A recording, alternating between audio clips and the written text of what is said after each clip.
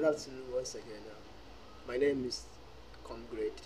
Thank God GBK Ako, and I thank you for this opportunity for me to be here to address you on the issues of life. Today I'm talking about great lessons from neglected teachers. You see, there are some people that we neglect in life. There are some things that we neglect. We look at them, they are small. You say, who is them? But you don't know that we can learn a lot of things from them. As even though they are small, but there are many lessons to learn from them. These teachers is not all. It's not all about a teacher teaching in a class. No, but this teacher I'm talking about is ants. Great lessons from neglected teachers. That's I'm focusing on the ants. You know, ants are great teachers, but people neglect them. They look at them, though they are small. They look at them, but they don't know that they can learn a lot of things from ants. That's why the Bible says you should go to the ants and learn their ways and be wise. There are four things which are little upon the earth, but they are exceeding wise. Number one, ants. Ants are people not strong, yet they made their food in the summer.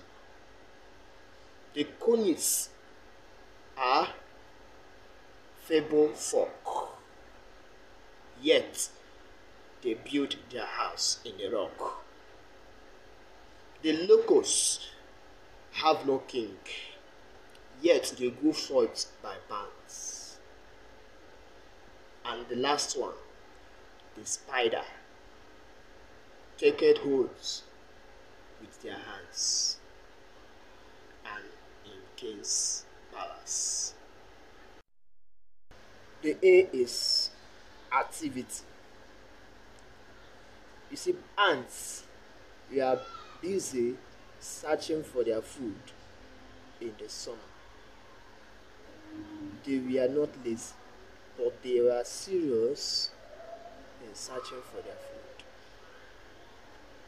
So why can't you be that ant that you wake up and make things to happen, and not to be sleeping in your bed?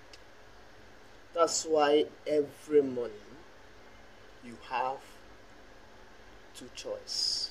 It's either you continue to sleep with your dreams, or you wake up to pursue that your dreams. Number two, ants were networking. It means they were preserving what they have. They were preserving it.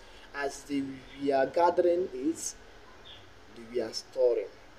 You notice that they did what is called teamwork, team, togetherness. Everybody achieved more. They move a team, not one person moving alone. You can't see any ant moving alone to gather the food. You see many ants going to gather their. Another one is tenacity, never getting tired, never give up. You see, in this earth, you should not give up in anything you are doing, even though you failed. Failure is not the final state of man. Although we fail, yes, we fail, but when we fail, we must acknowledge that we have failed. What next is to rise up. Don't give up on that failure. Everybody failed. Nelson Mandela failed, but he don't allow his failure to bring him down. Ben Carson failed. He failed many times, but he did not allow that failure to hinder him from achieving greatness in life. There are many people. Thomas Edison, he failed how many times? Still, he reached his dream.